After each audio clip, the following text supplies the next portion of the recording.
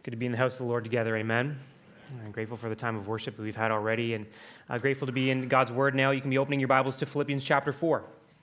Final message in this 3-year-long intermittent look at Paul's letter to the church at Philippi. Grateful to finish things up. And as Edu prayed, it is Father's Day, of course. Hope and pray that you take the time this afternoon to be able to honor and bless your dad, the fathers in your life. We don't make a really big deal about Mother's Day or Father's Day around here. That's for you to honor the mothers and fathers in your life. But I do want to let you know that on your behalf, we did send gift cards to the single dads in our church family this week to bless and encourage them. So grateful for that, grateful for you, and grateful for the time that we'll have together today. And grateful, like I said already, for our time in God's Word. Philippians 4, 14 to 23 is where we're going to be. I want to begin with a quote you may have heard before from famous pastor, evangelist. His name was Billy Graham. He said this once: give me 5 minutes in a person's checkbook, and I'll tell you where their heart is. You might be sitting here being like, what's a checkbook? Bank account. You can think about bank account. Give me 5 minutes in a person's bank account, and I'll tell you where their heart is. Yes, as we come to this final section, these final verses in Paul's letter to the Philippians, the final topic Paul has to write about is giving. And of course, I imagine that there's a wide array of feelings toward this kind of topic here in the room today. There's some of you who recognize that we here at Harvest, we preach the authority of God's Word. We go verse by verse through the authoritative Word of God. And so believe it or not, when I started this series 3 years ago, it was not because I thought you needed to hear something about money. This is just next in line. And thanks be to God for that. Then there are some of you here who might be uncomfortable with the fact that we're talking about money today. You'd rather talk about your political stance or your most recent medical procedure than you would about money. Some of you might be here thinking that the only reason I'm bringing this up today is to elevate my own personal standard of living, which could not be further from the truth. However you may be feeling about the topic this morning, the Bible talks about finances and money over 2,000 times, and it is a critical part of our walk with Christ. And I believe that Billy Graham had Jesus' words in mind when he said that quote that I referenced off the top, probably Matthew 6:13, where Jesus himself said, "Where your treasure is, there your heart will be also." Which is exactly what Paul gets at in these final words of Philippians chapter 4, verses 14 to 23.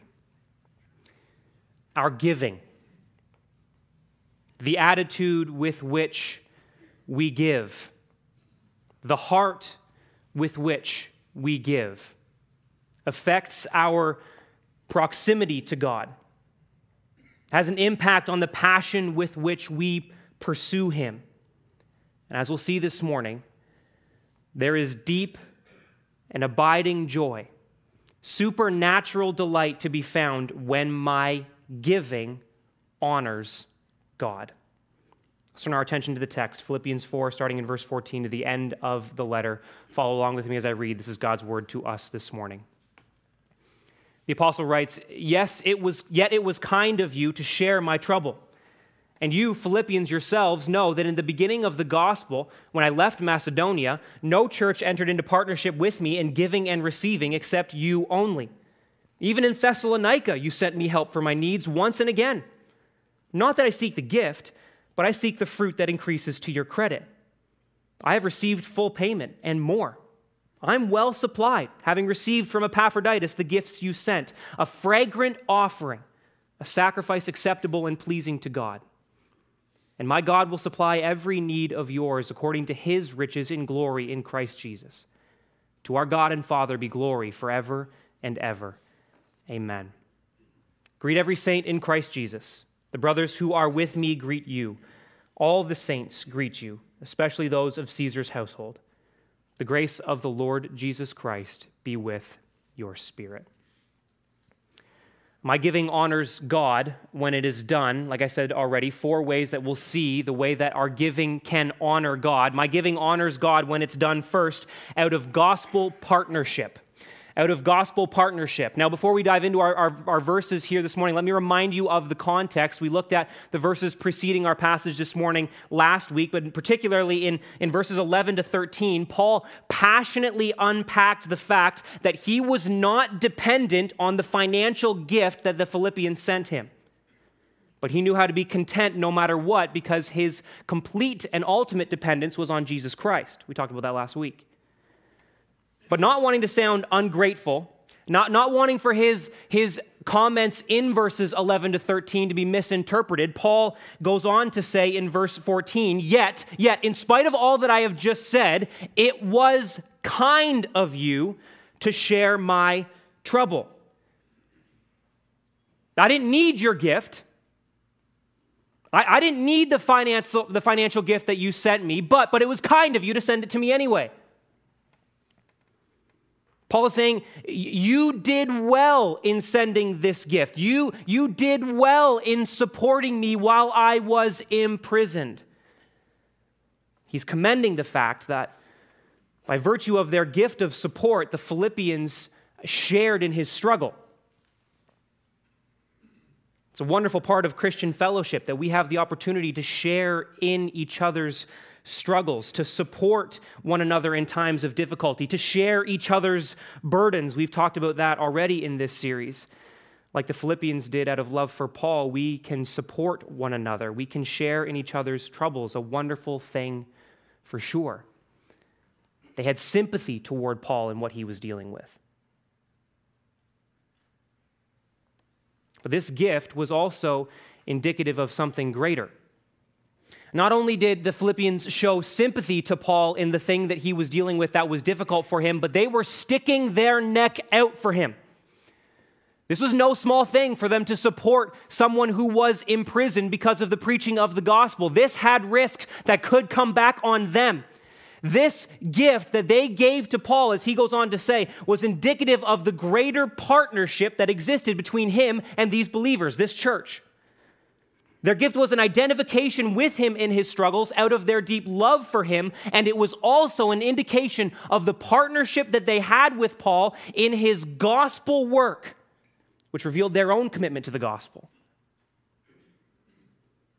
Paul's mission, of course, was to spread the good news of Jesus Christ to the Gentiles. He was going with the wonderful news of Jesus Christ, the Son of God, come in the flesh, died, crucified, was buried, and rose to new life on the third day. And the Philippians had received that themselves. They believed in that mission that Paul was going on, and they supported that by virtue of their giving. They partnered with Paul in that. And these verses go on to say that they partnered with Paul from the very beginning. Look back down to verse 15. And you, Philippians, yourselves know that in the beginning of the gospel, when I left Macedonia, that Philippi's in Macedonia, that's what he's talking about there, no church entered into partnership with me in giving and receiving except you only. Verse 16, even in Thessalonica, you sent me help for my needs once and again. After Paul left Philippi, Macedonia, which is where the Philippian church was located, he went to Thessalonica right afterwards. He's in Philippi in Acts 16. He goes right to Thessalonica in verse 17. And the financial support from the Philippians came to him right away. I mean, they were a fledgling church plant.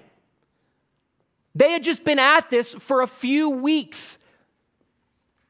Paul and his crew had just left, and they were already supporting him financially. They had already embraced the responsibility that they had of giving and receiving as gospel partners. I mean, this idea completely gets rid of the notion that we have to be mature enough in Christ in order to start giving. That we need to be this tall in our Christian walk before we can start giving to the church. Philippians gave right away. They gave to him immediately. They were partners in the gospel work that Paul was going after from the first day until now, he says in chapter 1, verse 5.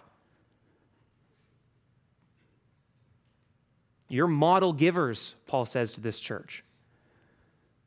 Not just giving one time, but doing it once and again. And they were the only ones, he says. There were other churches further along in their growth and development who had received the benefit of Paul's gospel work and pastoral care who were not giving. Not the Philippians. David Garland in his commentary writes, as he, Paul, served the Philippians sacrificially, they have given to him sacrificially, but all in the greater course of serving the gospel.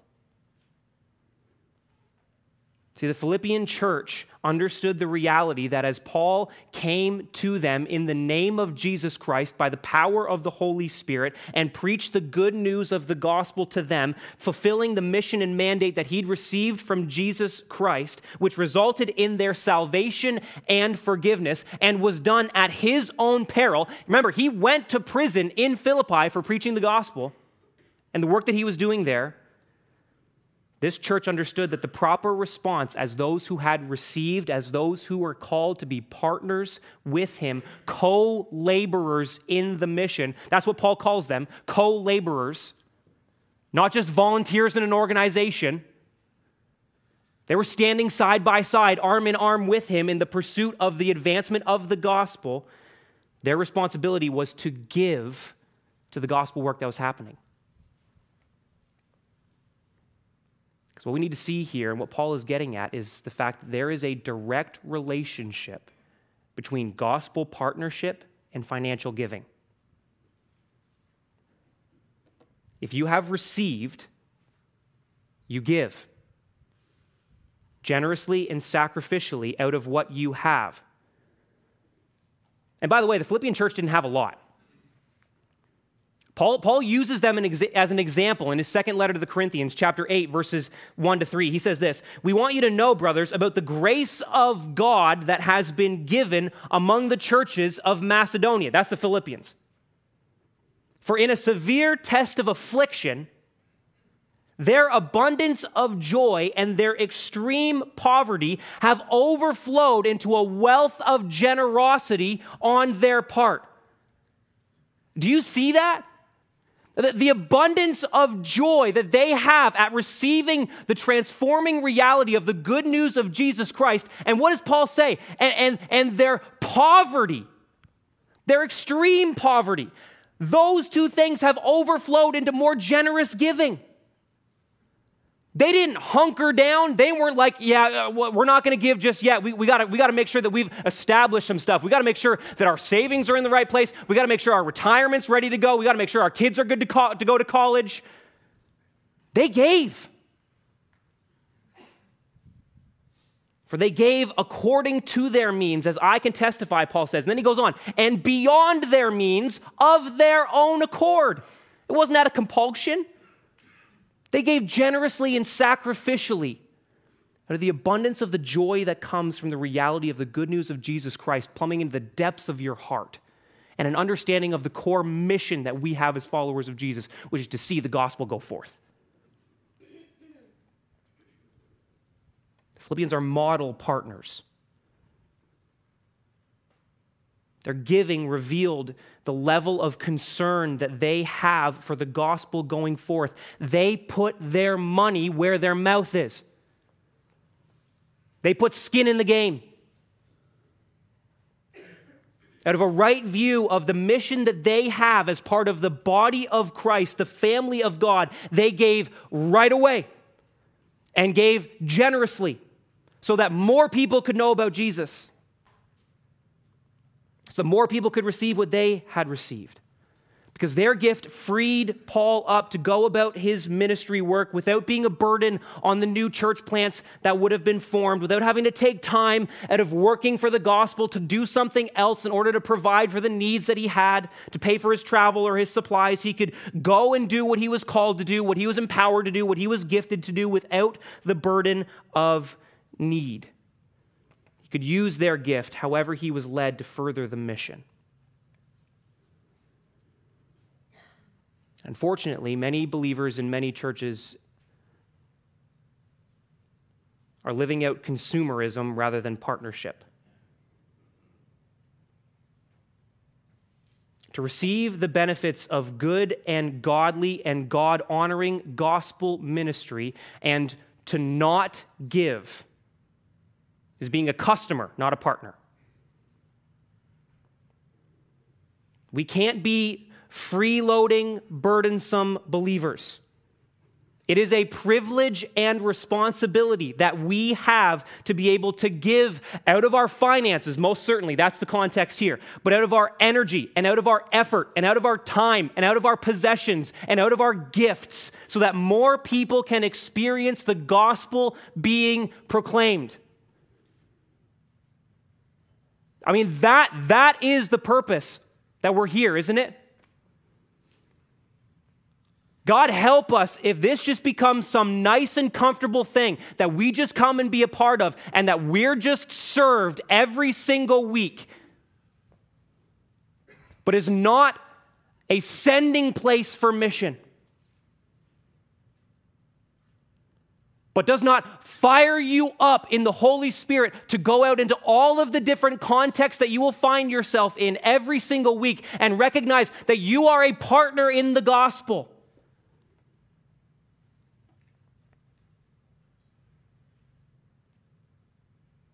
Privilege and responsibility to be able to give. And how and where and how generously we give indicates the depth that the gospel has plumbed into your heart. 2 Corinthians 8 goes on to tell, I've referenced the verses 1 to 3 already, but 2 Corinthians 8 goes on to tell us of the fact that Jesus Christ, who was rich, became poor for our sake so that we could become rich in him. So how do we, if we have that reality, seek to do anything but pour out what we have been given to him for the advancement of the gospel? Because all we have been given is from him. The Philippians demonstrated that they understood God's working in the world and their own personal benefit from that, and they willingly supported the continuing of God's work through God's servants, and so should we. There's a story that's been well told. Perhaps you've heard me tell it. I've told it a bunch. Perhaps you've heard it elsewhere. But in 1962, President John F. Kennedy was touring the brand new NASA space station. As he was touring around, he met a man who was sweeping the floor. He was part of the janitorial team there, and being the good and personable president that he was, he went up to the man and said, "Hi, I'm Jack Kennedy. What do you do here?" The man looked at him dead in the eye and said, "I'm putting a man on the moon, Mr. President." See, that man knew that his contribution was for something so much greater. He knew that what he was doing was bigger than himself, and that is the reality of what our giving to the mission signifies. When you put your money in an envelope and drop it in the boxes at the back of the room, or when you send an e-transfer, or when you pay through online banking, or when that money is automatically taken out of your account every week or every 2 weeks, you are partnering in gospel work. You're helping more people get saved. Because when you get the gospel, you give. It should be a natural result. Freely we've been given, freely we give. Because God is a giver. And we're like him when we give. For God so loved the world that he what? Gave. So is your giving done out of this kind of a partnership mindset?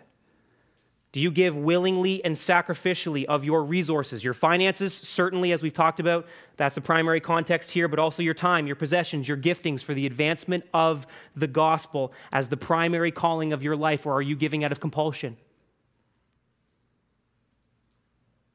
Is your giving financial or otherwise conditional? Are there things that you are not willing to give or not willing to hold loosely to give to the Lord for the gospel work? Would you be willing to pray about that?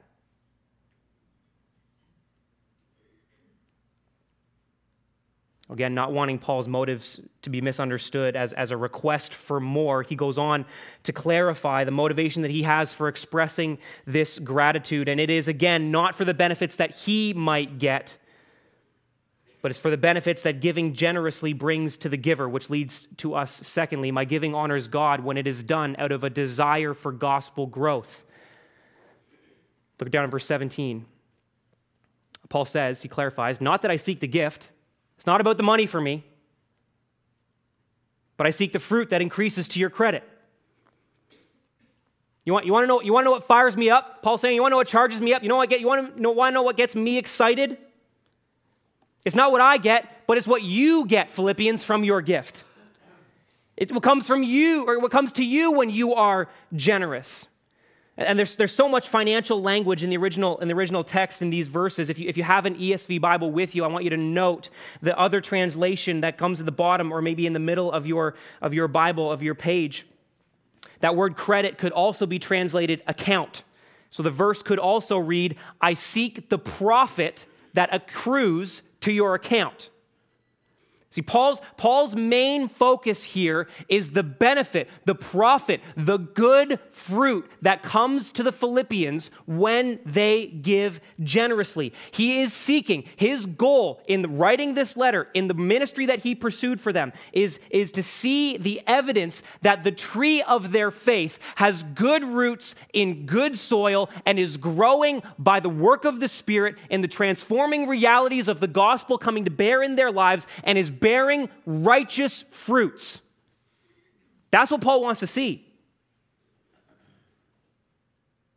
Paul is not advocating here for some prosperity gospel idea. He's not asking for these gifts. He's not expressing gratitude so that his own riches could increase. This is not a get-rich-quick scheme for Paul. He doesn't want a private jet. He doesn't want a 20,000 square foot mansion.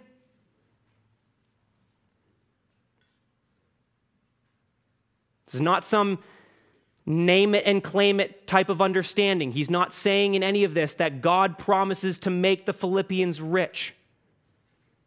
But what he is saying is that this giving represents the realities of the gospel coming to bear in who they are and what they do. Paul longs for good spiritual fruit to come in the lives of the Philippians. And listen, that's what we want. That's what I want for you. Pray desperately this week that you would see from me that this is not because I have some sort of agenda or ulterior motive, but because I want to see the fruit of this truth come to bear in my life and yours.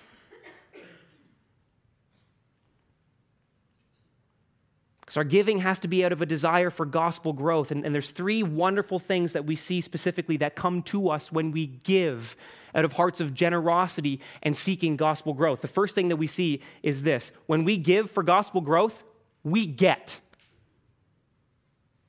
Hold on a second, Jordan. Does that jive with what you've just said? Bear with me here for a second, okay?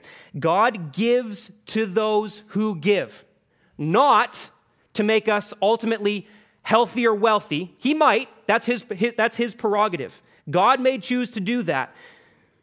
But that's not our motivation. But God gives to us so that we can give more.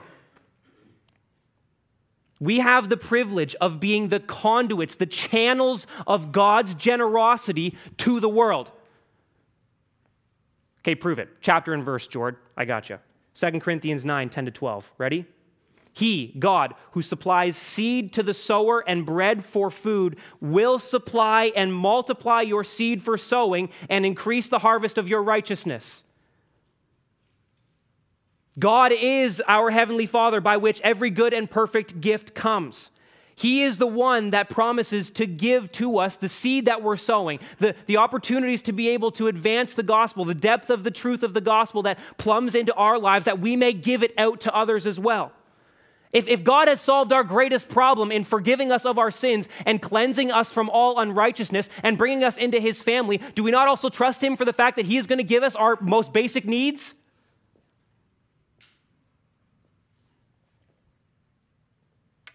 Paul goes on to say, you'll be enriched in every way, to be generous in every way, which through us will produce thanksgiving to God. What a wonderful thing.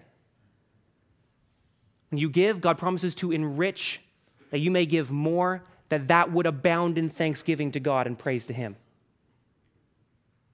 For the ministry of this service is not only supplying the needs of the saints, but is also overflowing in many thanksgivings to God. When we give, we get. It's up to God what those things are that we get, but he gives them to us so that we can give more, and thanksgiving may be increased to God all the more. We're given so that we can love and support and care for one another. To, like the Philippians, share in the sufferings of one another.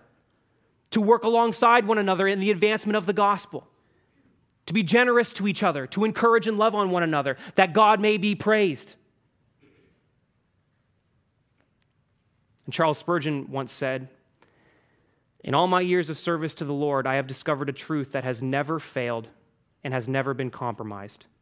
That truth is that it is beyond the realm of possibilities that one has the ability to outgive God. Even if I give the whole of my worth to him, he will find a way to give back to me much more than I gave."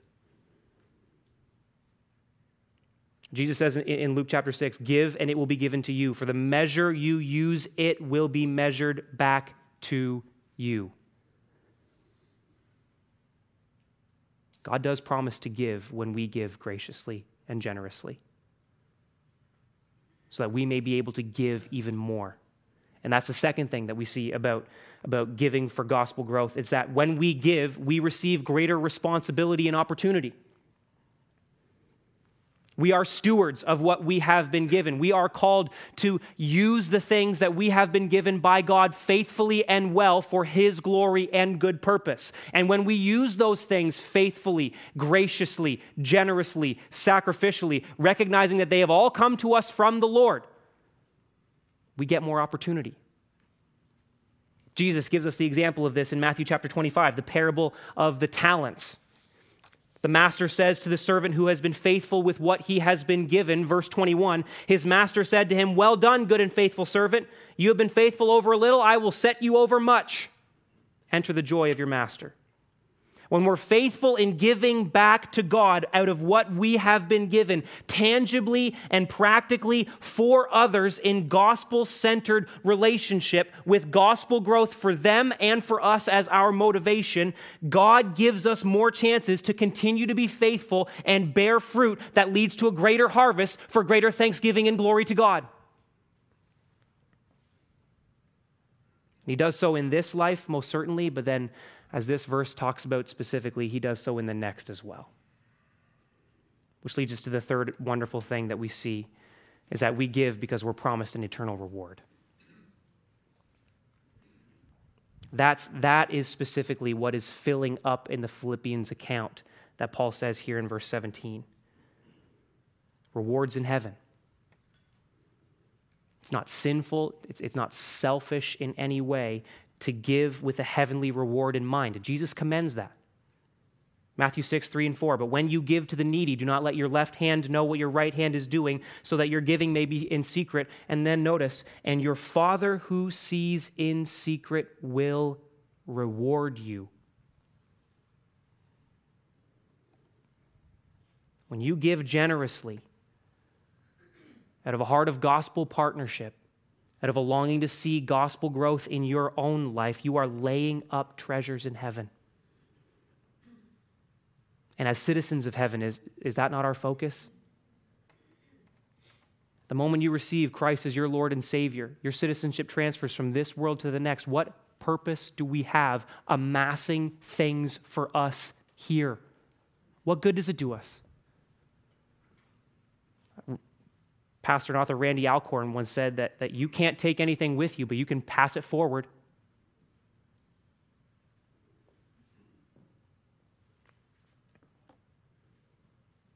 So our giving reveals the deeper reality of spiritual transaction taking place.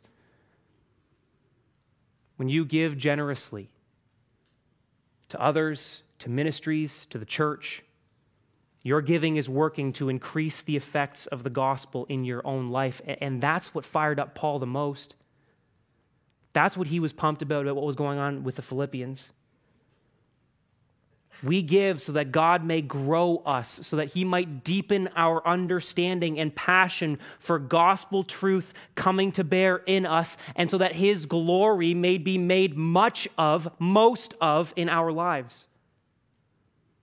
Which leads to this thirdly, that my giving honors God when it is done out of a heart that worships God. My giving honors the Lord when it is done out of a heart of worship.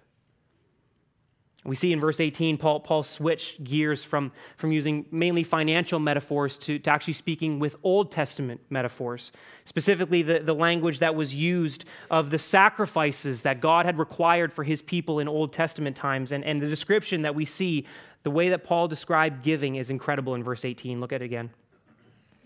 I've received full payment and more, he says. I'm well supplied, having received from Epaphroditus the gifts you sent. And here it is. A fragrant offering, a sacrifice acceptable and pleasing to God.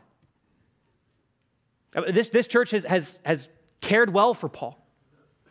He does not need anything else from them. He's well supplied from their gifts, does not need any more. They've generously cared for him. There is no longer an obligation for them to give toward him. He's been paid in full. And notice again this kind of threefold, this kind of almost triangular way that Paul expresses his gratitude. He thanks God for the Philippians' gift in front of them.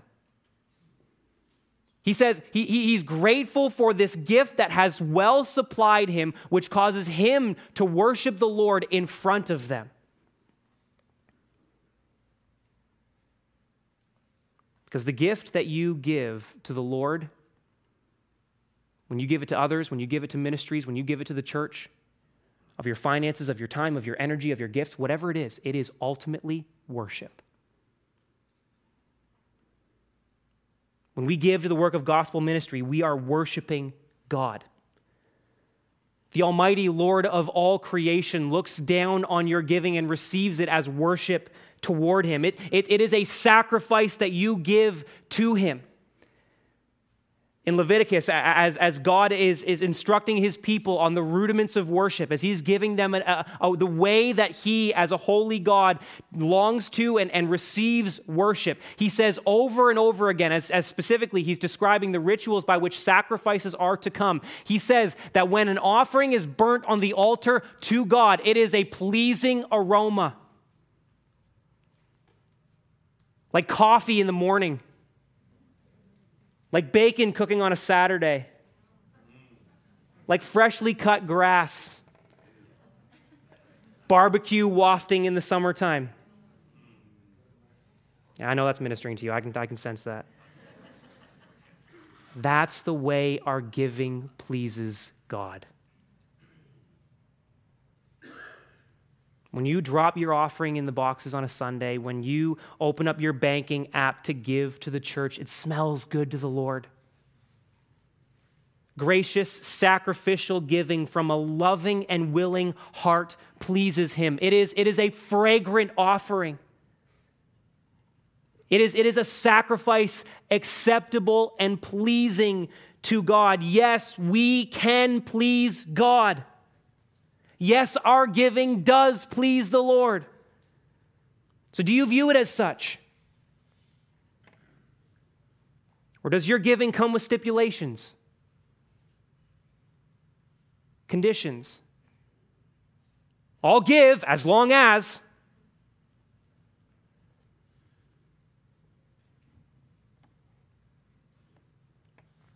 Pastor and author Ed Cole once said, after giving something to God, you are no longer accountable for it. Your blessing is based on your giving, not on what others do with it. Our works and worship of God are enjoyable to His sight, but only so if they're done in faith. We must give out of worship to God if we are in Christ. As Hebrews 11:6 says, and without faith it is impossible to please Him. For whoever would draw near to God must believe that He exists and that He rewards those who seek Him. So as those who have been justified, who have been declared righteous in the sight of God through faith in Jesus Christ, the Son of God, who came in human flesh, was crucified for our sins, bore the weight of the wrath of God, died and was buried, rose to new life on the third day, and as those indwelt with the Holy Spirit, following after and living in the active and living and authoritative Word of God, we can please God when we offer our gifts to Him in worship.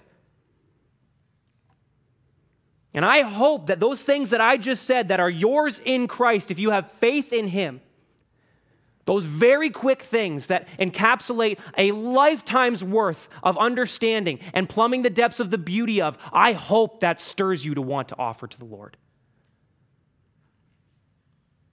I hope the good news of the gospel stirs your heart to say that as I've been given much, so I will give much. I hope that the gospel stirs you to give out of the abundance of worship that you have in your heart for what God has done for you. Because honestly, that's the only thing that will.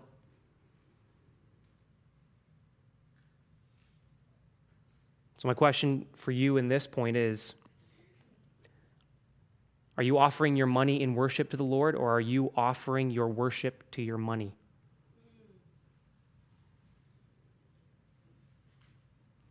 One pastor I know said money is a tool. It's a good tool, but it's a terrible master. So if money is an idol in your life today, one way to break you of that is to give. Jesus says in Luke 12, watch out, you might be greedy. Be careful, money can rule your heart so quickly, whether you have it or don't. The heart that we must have in our giving is to worship God because of all that He has done for us. Apart from God's grace in the gospel, we won't give. So if God has changed you, if pleasing Him is the aim of your life, if you claim that to be the aim of your life, then please Him by giving out of all that He has given to you. And He has given us much, hasn't He?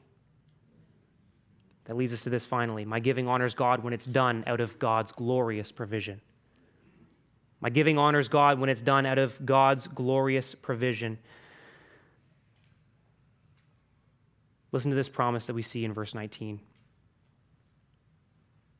And my God, Paul says, my God will supply every need of yours according to His riches in glory in Christ Jesus. God has all I need for my needs. He has all you need for your needs. Again, this is not some, name it and claim it verse. God promises to supply all of our needs, not all of our greeds. He will give us what we need to seek the knowledge of His will. He will supply not just the material things that we need, but He will supply the spiritual things that we need. God will care for us. He will give us that which we need, which He knows better than we do. How? According to the riches of His glory. What a statement. He will provide out of the fact that He doesn't lack glory. Out of the absolute abundance of His otherness, He gives us all that we need. I mean, do you trust the fact that the ability that God has to care for you comes from the fact that the storehouses of His awesomeness will never run out? His riches are inexhaustible. God is infinitely and ultimately and wonderfully glorious in all He is and all that He does.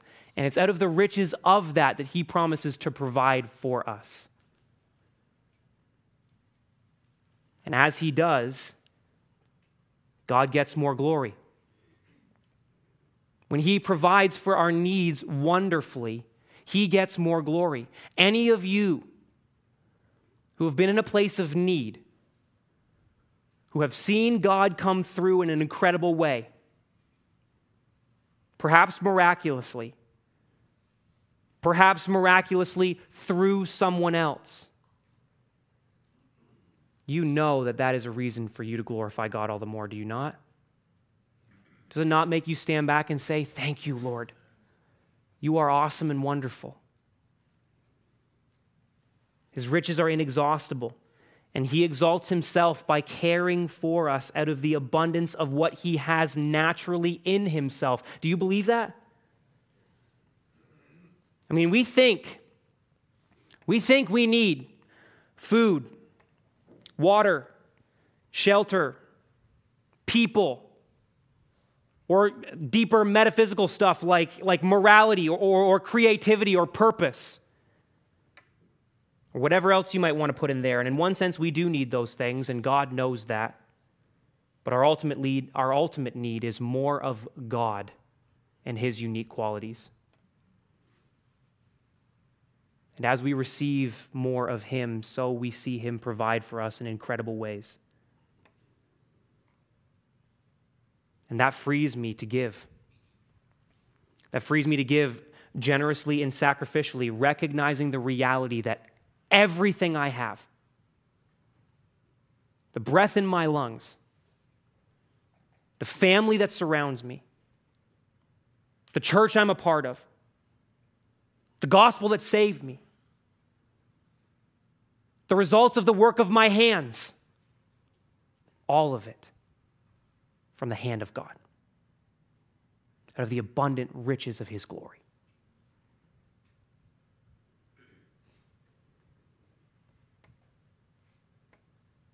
This promise is for those, Paul says, who are in Christ Jesus.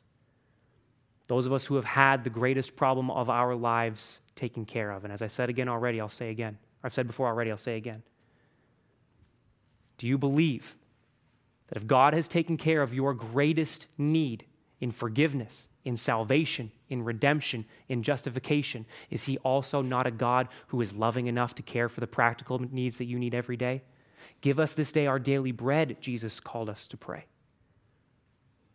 The God who provides for the flowers of the field and the birds of the air cares more so for you. Will he not provide for you also? Has he not provided for you also?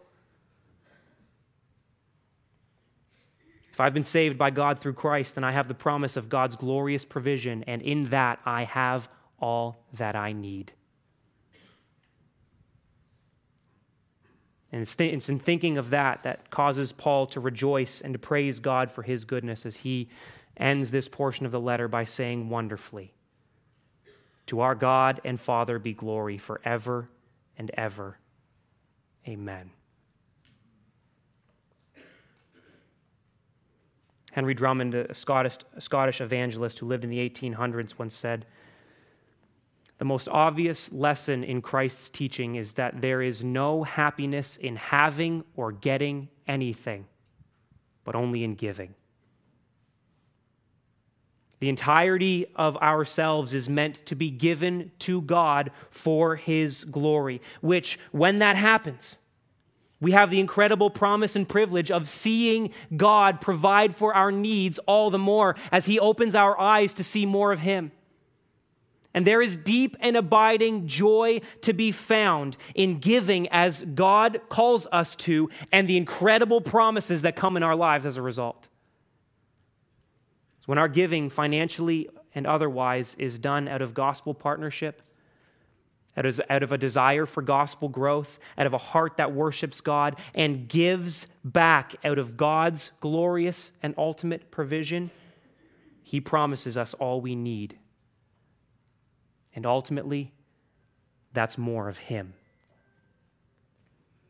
And that's where we see, above all, the joy that God wants to unleash in our lives is living for him in all that we are, in all that we do, in living our lives for his glory in every aspect.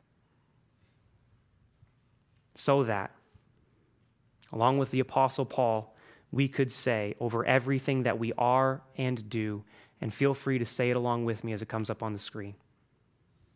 To our God and Father be glory forever and ever. Amen. Let me pray for us.